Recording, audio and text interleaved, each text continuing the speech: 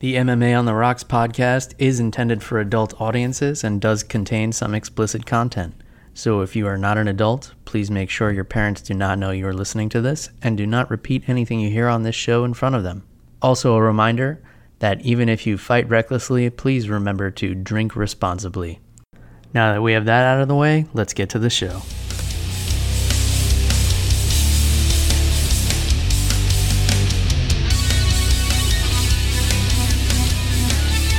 All right, thanks for tuning in to episode 39 of MMA on the Rocks. Today is Sunday, March the 12th. It is Daylight Savings Weekend, which I think came a little bit early this year.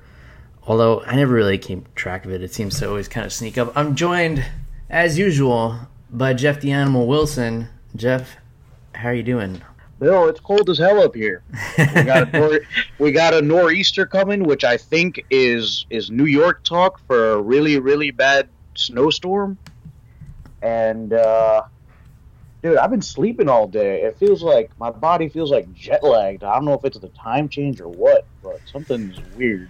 Well, I'm sure your body's feeling a lot better than Vitor Belfort's because he got flattened last night, and he just does not look the same. He looks deflated. So, of course, we're going to be talking about UFC Fight Night 106, which took place last night in Fortaleza, Brazil, with the main event being Kelvin Gastelum in his second fight at middleweight against the phenom, the legend, Vitor Belfort, who is most famous now for coming off of testosterone replacement and just not looking like the Greek statue he looked like in his prime. So how much of this card did you catch, Jeff, and what was your reaction to this main event here?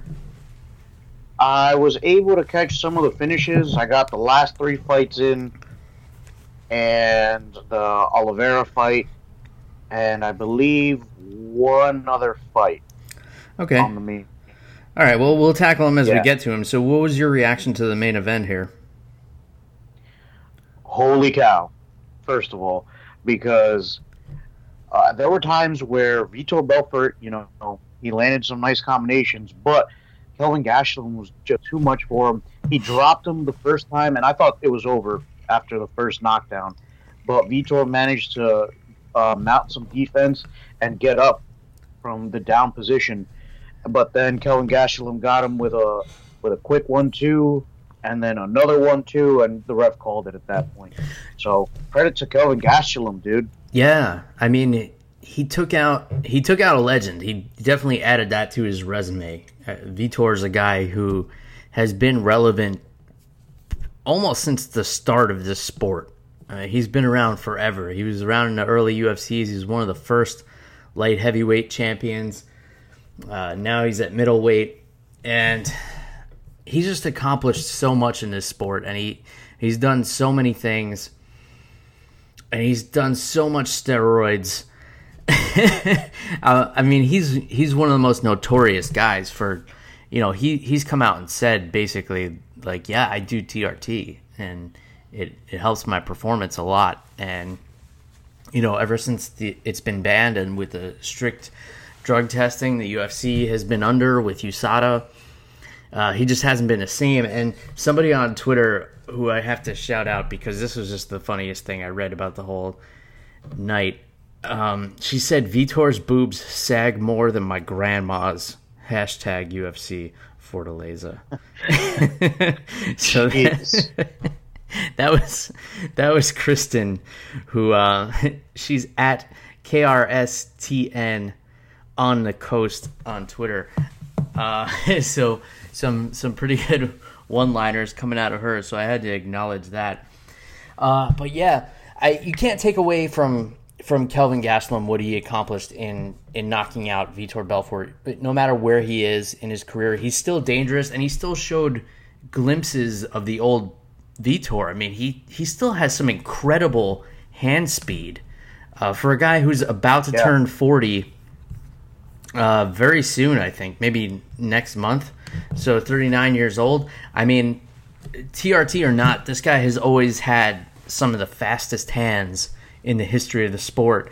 And, we saw glimpses where he was throwing out some combinations, and he had Gastelum on his bike a little bit for, a couple of seconds in this fight. My opinion on Gastelum is a little bit swayed because you know how I feel about guys who consistently don't make weight. It makes me feel like they don't care enough. So if he's a guy who can do the things that he's accomplished in this sport, imagine if he were dedicated enough to get himself to the weight where he wants to be and fight there consistently. I would like to see him stay at middleweight because I don't want to hold my breath before a fight and see if he's going to make weight or if he's going to have to pull out of a fight or whatever the case may be. I feel like he looked good at middleweight. The only concern is when he gets in there against some of the bigger middleweights in that division, the Luke Rockholds, the Yoel Romeros, the Chris Weidmans, the Gegard Mousasi's, who, Gegard is coming down from 205 to take the fight against Chris Weidman. So I don't know how he would fare against guys that size. And, he did well against a deflated Vitor. He did well against Tim Kennedy, who had a 12-year layoff or something like that, and basically put him into retirement. And he had a good showing against Johnny Hendricks, and that fight was at welterweight, but neither one of those guys could make welterweight, so they're both basically middleweight. So I consider that a middleweight win as well. What do you think about Kelvin Gastelum's future, Jeff? Which division would you like to see him in? And if it's at middleweight, how do you see him doing against some of the larger bodies in that division? Well, Kelvin Gastelum, I like him. Despite all the weight problems and everything, I think he's a good fighter.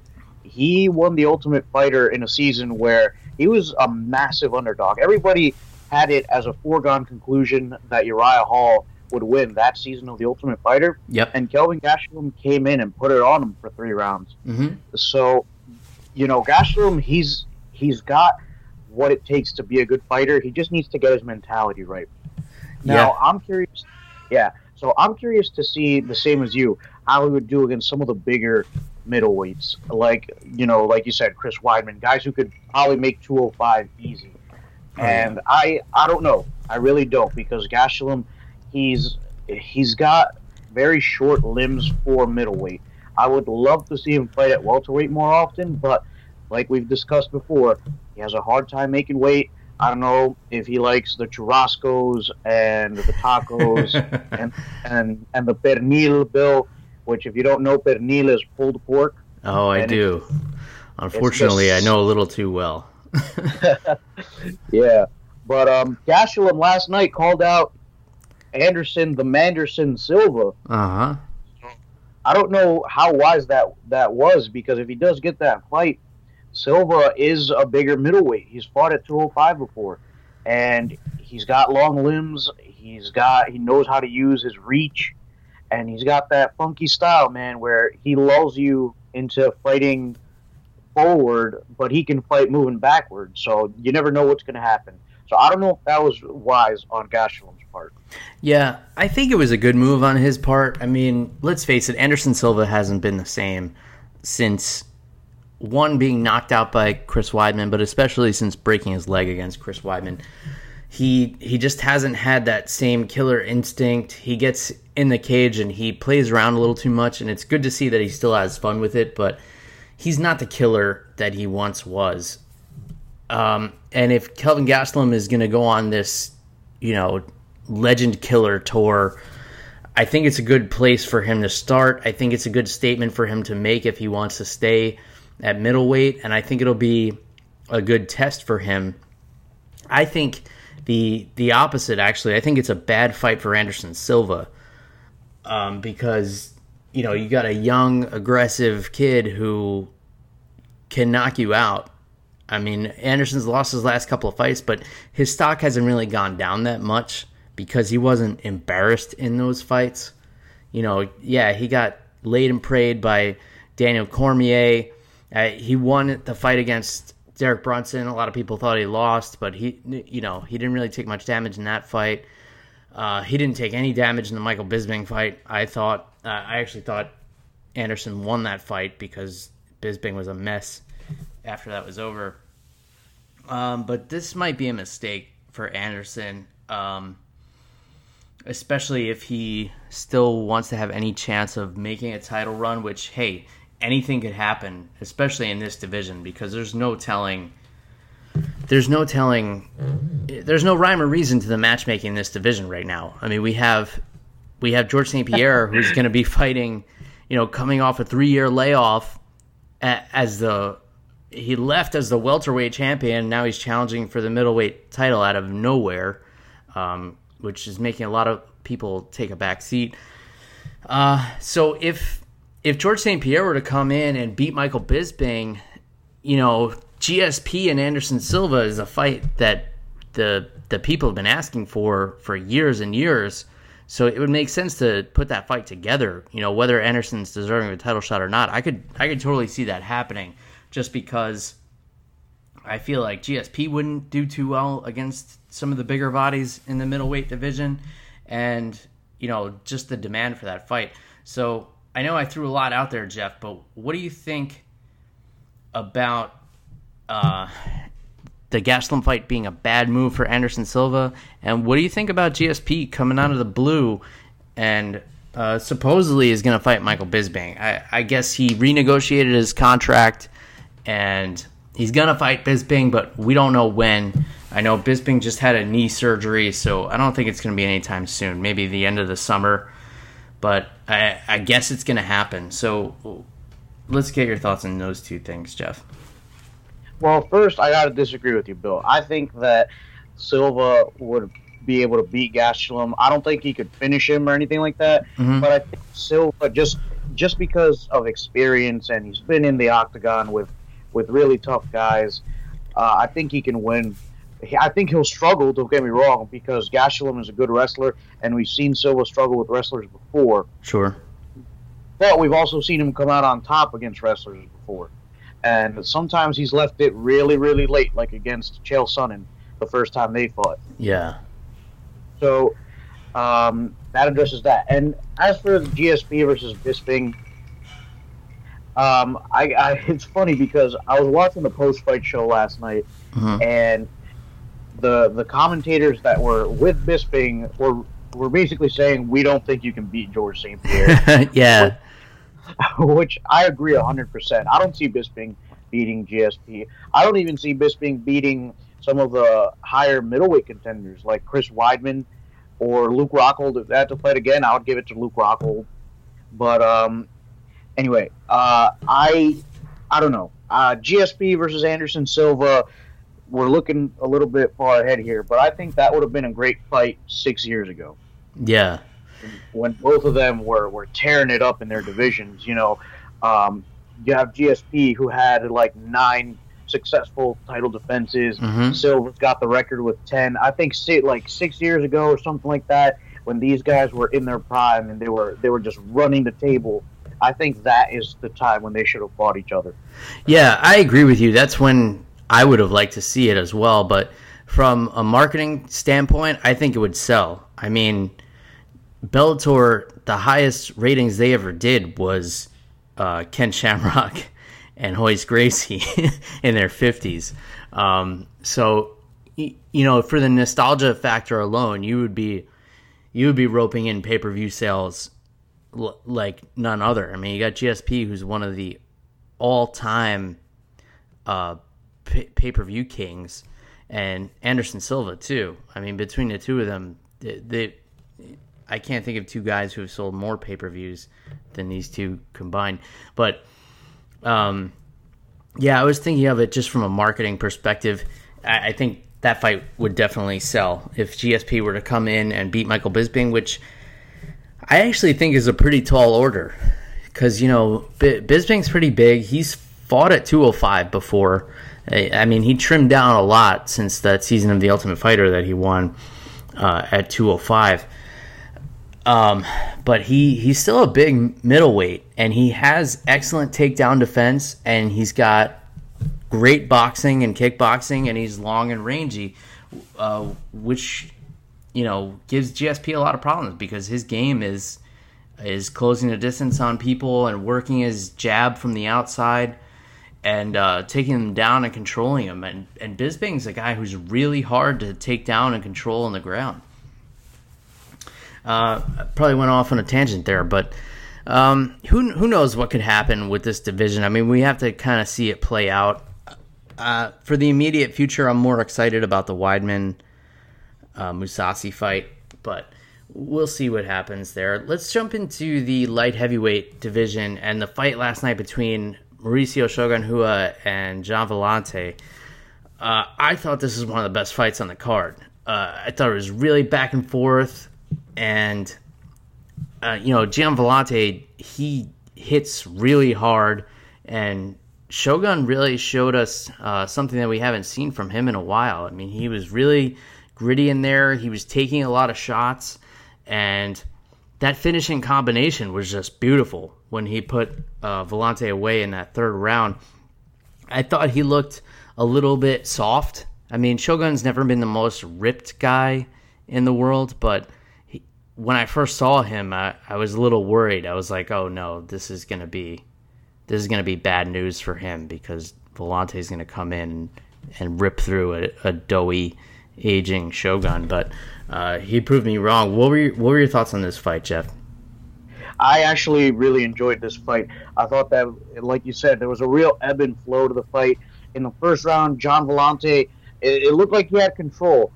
He landed some really hard shots, and Rua, I don't know if you noticed this, but to me, he looked a little wobbly at one point in the first round. Mm-hmm. But then, as we went later into the round, Rua really started finding his range. He started picking his shots, and Gian Villante really did not have a lot of head movement.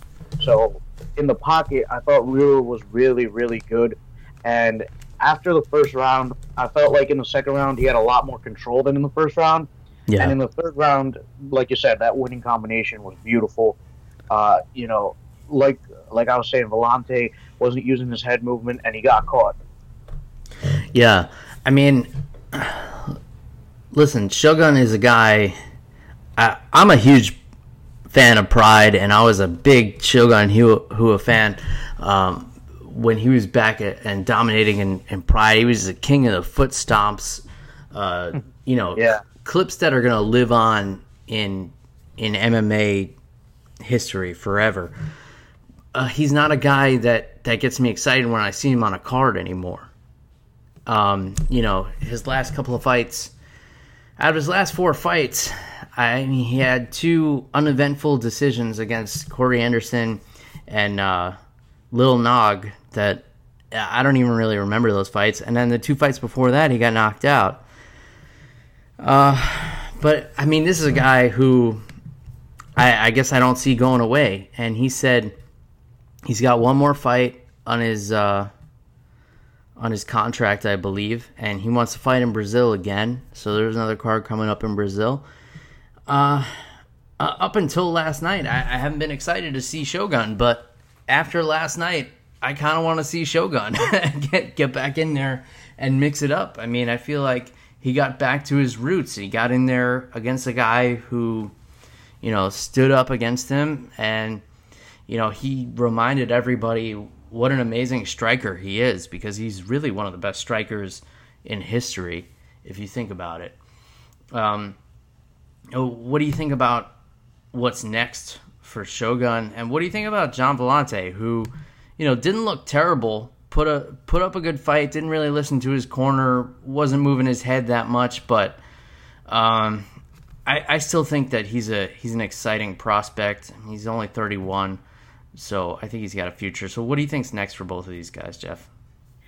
As for Shogun Rua, like you're saying, yeah, he got a little bit stale in his most recent fights. I think that he really hit a bit of a roadblock when he lost to John Jones. Because after that, he started to really accumulate losses, and it would be one fight win, the next fight he'd lose, and stuff like that. So I think he's been able to rack up a couple wins, like you said. 3 wins is good for him. I would like to see him again fight in Brazil. I feel like these Brazilian fighters are basically almost invincible when they fight in front of their home crowds. I don't know what it is. Unless they're named Vitor Belfort. Yeah, but I mean, just real quick, back when he was on the HGH, it was good, but also, Brazil had different rules for the levels of HGH and TRT or whatever you could have in your body than the United States. So, and it was a different era. Like you said, it was the beginning of the UFC. But anyway, I'm going off on a tangent. Mm-hmm. I'd like to see John Vellante fight again. He hits pretty hard. Yeah. There were a couple of holes in his game. His record isn't super spectacular. With the loss last night, it's 15-8. But I did like seeing him scrap with Rua, so I would like to see him in there again. Maybe he could work a little bit on his technique, maybe become a little bit more of a technical boxer, because like we said, he wasn't moving his head too much. He was kind of just eating shots with what I call the Oscar De La Hoya defense. Yeah, just blocking punches with his face, pretty much. He wasn't moving his head at all, despite his corner begging him for it. The other thing to mention, too, is that Shogun was a little flat, but he was also battling injuries for most of his career after Pride. So from the first time he came into the UFC, he had, his knees were torn up and back problems and all of that. But let's jump into probably the most exciting moment of the entire card, and that was the devastating knockout of Beneil Dariush by Edson Barbosa, who just seems to be a human highlight reel. He was losing the fight, I think, on a lot of people's scorecards, and came with a flying knee from the middle of nowhere in the middle of round 2 and just killed Dariush dead in the middle of the octagon. It was perfectly timed, perfectly placed, and just had so much power behind it. And, this guy's putting together, I think, one of the most impressive highlight reels of all time. So I know you weren't watching live, so I was trying not to text you any spoilers, but I wanted to talk to somebody about this when this happened, because I was kind of going nuts, and I'm usually pretty even keel when I'm watching these fights. I just kind of analyze them and tweet jokes about them, but I was freaking out when I saw this. It was pretty spectacular. What was your reaction to this fight, Jeff? Yeah, dude, I was in complete shock when I saw that finish, because, like you said, Barbosa was losing on the cards. I felt like he was losing the first 2 rounds. Dariush, he's got good stand-up, man. Barbosa's a really good Muay Thai fighter, but Dariush is such a good boxer, and he was landing a lot of shots. He was picking his shots really well, feinting and faking a lot of shots. This was a really good technical display for any of you guys who really enjoy striking. And then Barbosa, out of nowhere, he eats a right hand in the 3rd round and then just comes up with the knee from hell. Second round. And just, like you said, second round, I'm sorry. No worries. But, dude, I thought he killed Dariush because the way his body just collapsed under him. He went stiff. It was scary. And it was it was spectacular. I thought it was such a good fight.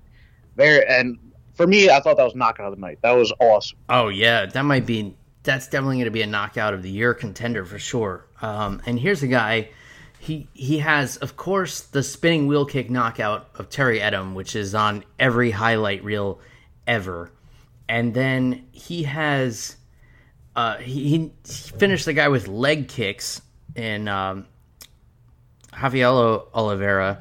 And then he's finished Evan Dunham with body kicks, and he basically finished Gilbert Melendez with leg kicks. He didn't finish him, but that was the story of that fight. Those lead leg, those front leg kicks that he was killing Gilbert with that entire fight, and now this flying knee KO. It's pretty safe to say he's got some of the most dangerous legs in the division and possibly in the sport.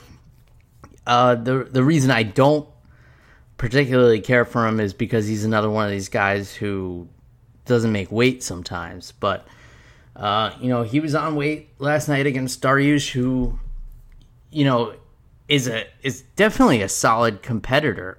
He had a lot of people sing his praises, but man, Barbosa is looking fucking nasty, and I'm getting tied up in my words here because I think I just got so excited by this knockout because it was one of the most awesome things I've seen in a while. So any other reactions to this one, Jeff? Yeah, so Bill, I thought this was an absolutely phenomenal finish from Barbosa. We've seen so many other finishes like the ones you just mentioned, and this guy's racking up that highlight reel, man. I think it's going to really shoot him up in the rankings. Yeah, for sure. So something that may not affect the rankings too much was the fight right before that, and that was Ray Borg and De Silva. So unanimous decision for Ray Borg. I think he probably won the first 2 rounds and lost the third. I wasn't that into this fight. Did you catch this one, Jeff?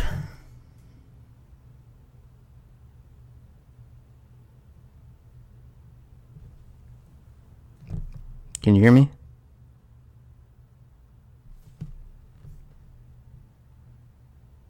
Jeff? You still on the line, Jeff? Yeah, I'm so sorry. I didn't even hear your question. I wasn't that into the Ray Borg and De Silva fight. Did you catch that one?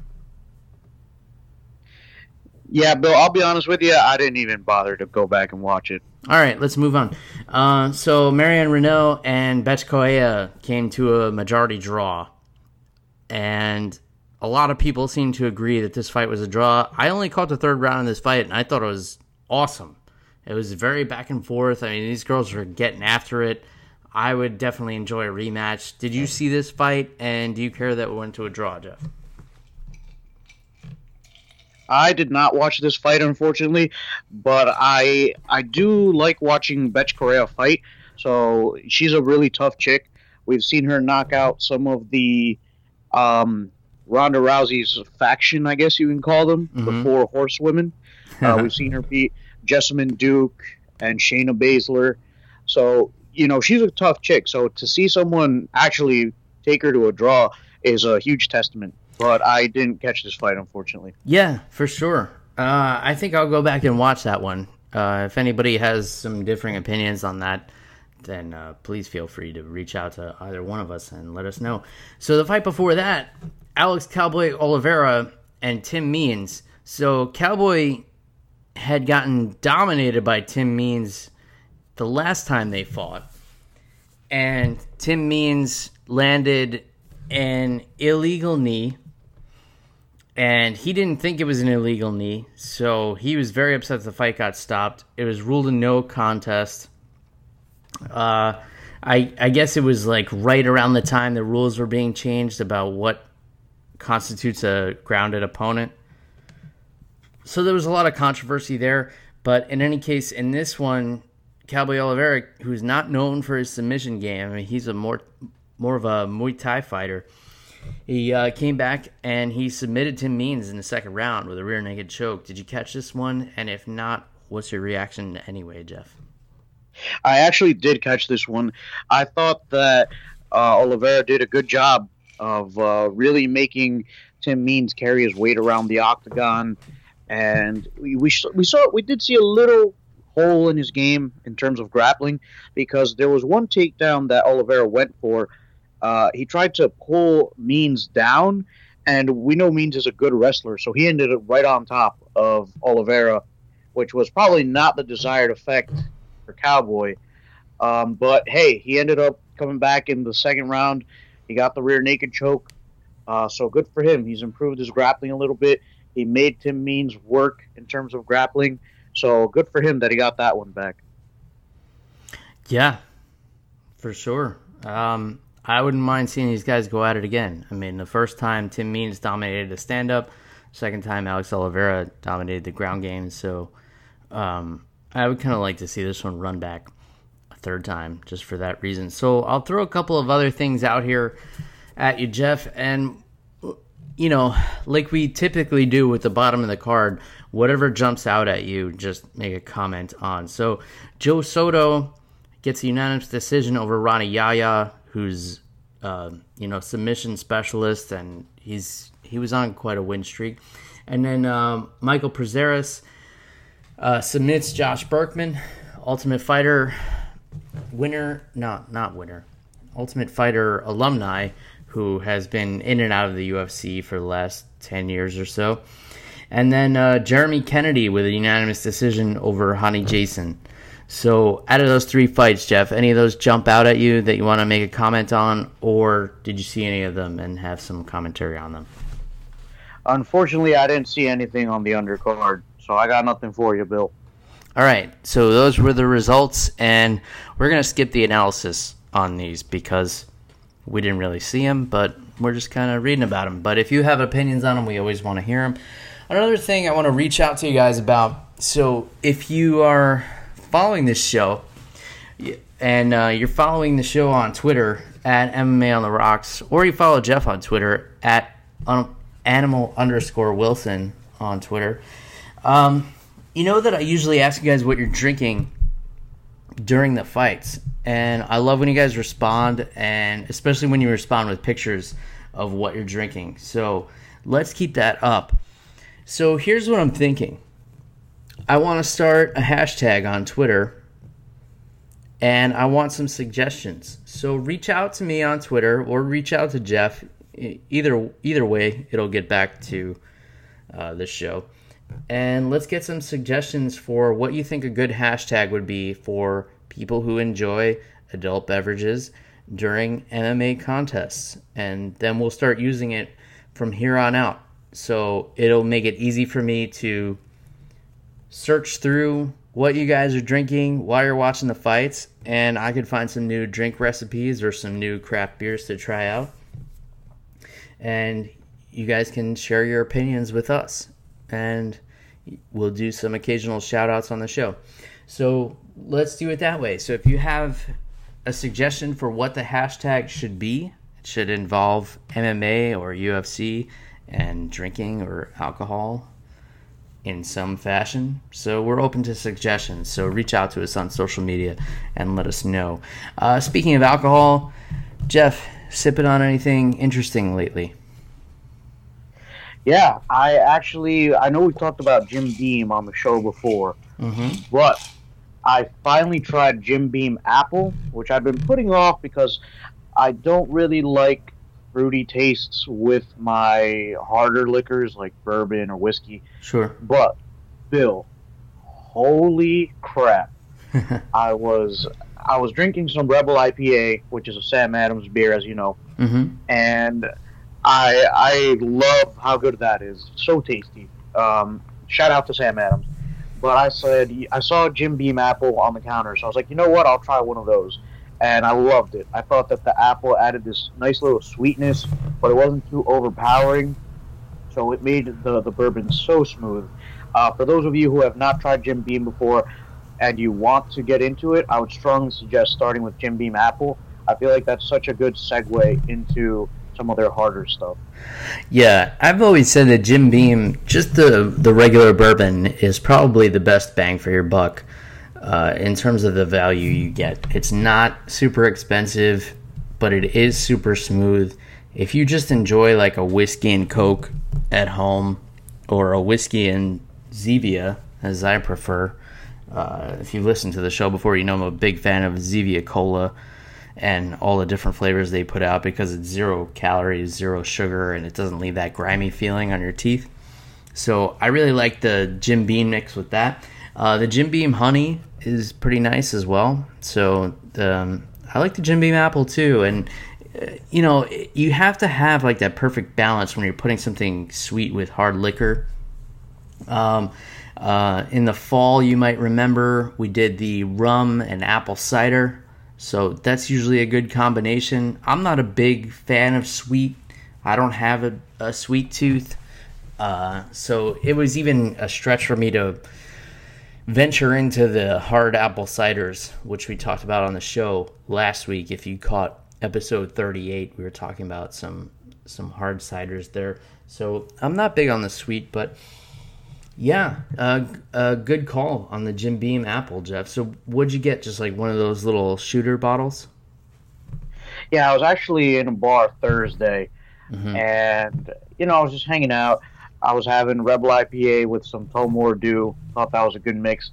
And then I just saw the Jim Beam apple, and I've seen all the commercials with Mila Kunis in them, and Mm, she's pretty hot. So why would she lie to me, Bill? that's solid marketing right there. That's Amen. you know, I wonder if she actually drinks Jim Beam because that would make her, infinitely more attractive if she did, I think. So something I tried recently, you and I are both fans of Sierra Nevada. We've done, I think, several episodes where we've talked about their pale ales and their IPAs. So I tried a seasonal. I went to the movies the other night, and the movie theaters here in Florida serve alcohol. So they had Sierra Nevada on draft, and they had their Tropical Torpedo IPA, which is kind of a citrusy IPA. And, like I've just said, I'm not a big fan of sweet. So when I hear citrus and beer, I'm typically a little bit put off. But, I said to myself, it's Sierra Nevada, I want to try it. And it's actually really nice. It's a really light, but still hop forward IPA.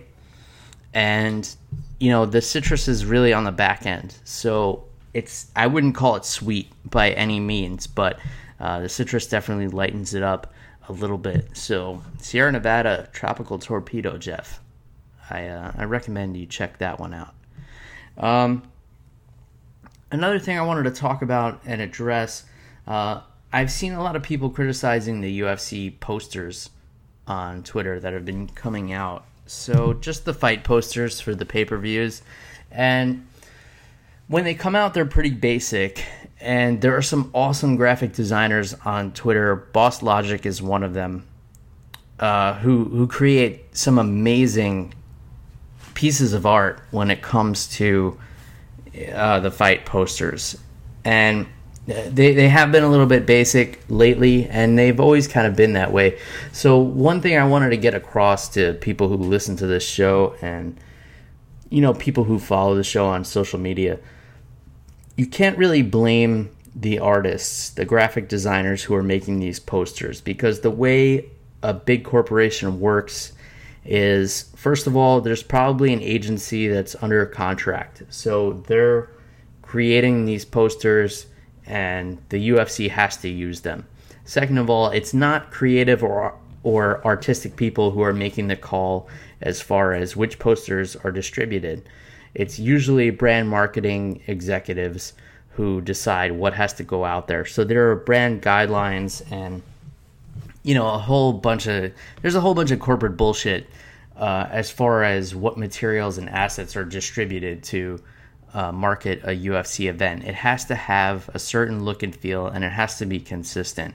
So, of course, there are much better artists out there, and maybe the people who are making these flyers and posters are better artists than they're showing, but they're restricted by brand guidelines and corporate assholes, and that's just kind of the way these things work. So my whole point here is don't criticize the artists who are making these posters. They probably have their hands tied and they're just doing what they're told by their corporate masters. And that's the way these things work. Any thoughts on any of that, Jeff? On Sierra Nevada or UFC posters? One, yeah, I'm definitely going to pick up some Sierra Nevada probably tomorrow night, because if this nor'easter hits, I'm praying to God that there is no school for me on Tuesday because I don't want to go to work with a hangover. There you go. Not that I'd have one anyway. But moving on to the posters, I actually really like the posters. I actually am looking. Bill, you've never been to my house before, but in my room, I actually have a poster for UFC 190, which was Rousey versus Correa. Mm-hmm. I believe that was in Brazil, and I actually had it framed. And I love it. I love the design. I feel like its beauty is in its simplicity. I don't want a big flashy thing. I don't want a piece of art. I just want to see two fighters who, are there on the poster, and my poster actually has stats for each fighter on each side, and I love it. And like you said, I mean, what I don't know what people want. I mean, it's just a poster with people on it. It's not a comic book. Yeah, I mean, maybe there should be a comic book for people who, want a little more flash in their graphic design. I mean, at the end of the day, you're never going to please anybody. I mean, they could put out the most epic poster of all time. There's somebody going to be on the internet saying it sucks. So the next MMA event we have coming up is Fight Night 107 from the O2 Arena in London, England.